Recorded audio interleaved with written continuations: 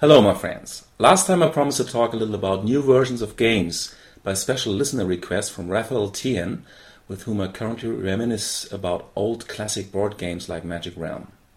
New versions of games are a relatively new phenomenon, comparable to postmodernism in the arts perhaps.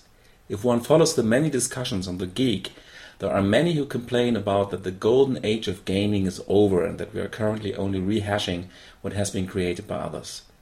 People like Tom and Sam, on the other hand, usually argue that the golden age has just begun, as board gaming is now experiencing a new renaissance in general interest and acceptance, and also because of increasingly streamlined designs that cater for the impatient gamer who doesn't want to wade through thousands of rule pages but still wants an intellectual challenge.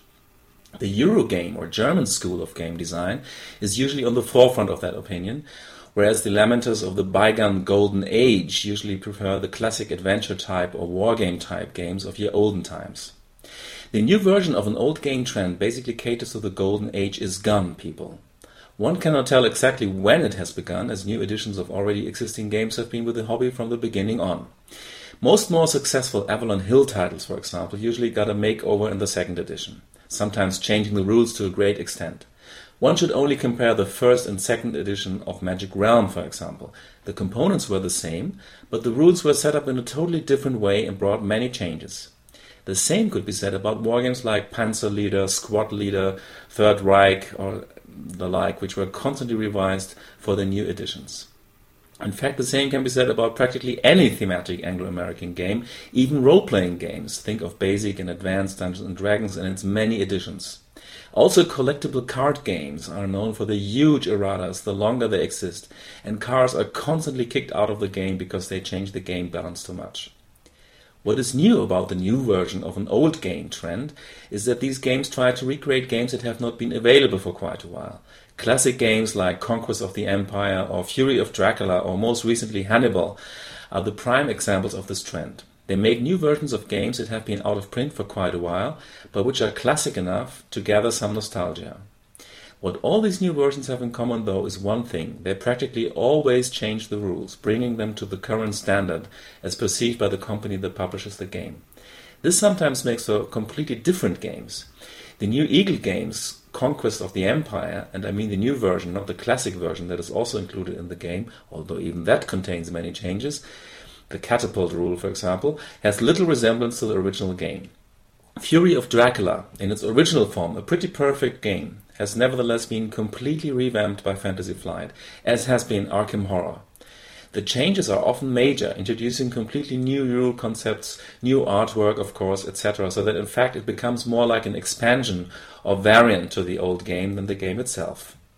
I don't want to criticize the new versions per se. I like the work that Fantasy Flight has done, for example, but it is strange that one will be hard-pressed to name one American classic board game that has not gone through changes in its new editions. It seems like these games are constantly imperfect, constantly unbalanced, and have to be constantly revised to keep with the times. In contrast, look at the classic Euro games that saw many reprints. Look at the most famous example, Settlers of Catan. If you play a basic game of Settlers that you buy today, you absolutely play the same game as the first version of the game. The components might be different, the rules have been rewritten in prose but not content, but the game is the same. You can visit any country in the world, walk up to foreign people and play Settlers of Catan without even one rule discussion, simply because the rules are practically set in stone, and also very elegant. This also means that reprints of old classic German games, something that also happens in Germany, because we also have out-of-print games, practically are indistinguishable from their early versions. Sometimes even the artwork is kept exactly like in the old game. Don't worry, I don't want to start a discussion about how superior German games are. I like Euro games, but I also like thematic American-style games with lots of flavor. But I wonder why that is. Even a complicated German game like Die Macher won't be changed in a big way in its new American edition. There is no need to. But absolutely no out-of-print war game or fantasy board game I know of has ever been reprinted in exactly the same form as it was originally. And I think I know what it is. The biggest advantage of American-style games is their biggest internal enemy. I only say two words: theme and simulation.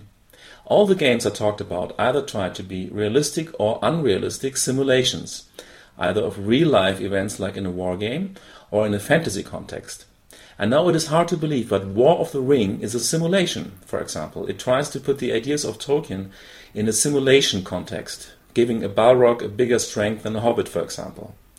In a war game, a tank has to be more powerful than an infantry soldier. But exactly how powerful, I wonder? And that is simply impossible to exactly pinpoint. It is very easy to make the tank a little too powerful and the soldier a little too weak in a game's context. Somebody will point that out and complain, and voila, we have a new version. Every attempt to create flavor, chrome, or even creative chaos like in Cosmic Encounter creates a huge host of imperfections and problems. The moment you introduce any special ability like Gandalf can shoot fireballs at +1 if he uses his staff on the 7th day of the week when in Fangorn Forest, it creates something that can eternally be argued about, forever. There never will be the perfect version of such a game. Even worse are the so-called take-that cards or random events which give a player a powerful special ability or horrible punishment out of the blue. In short, the introduction of theme itself brings imbalance, because theme is simply that, theme. It is not a mathematical set of different parameters which work like a clockwork Knizia game.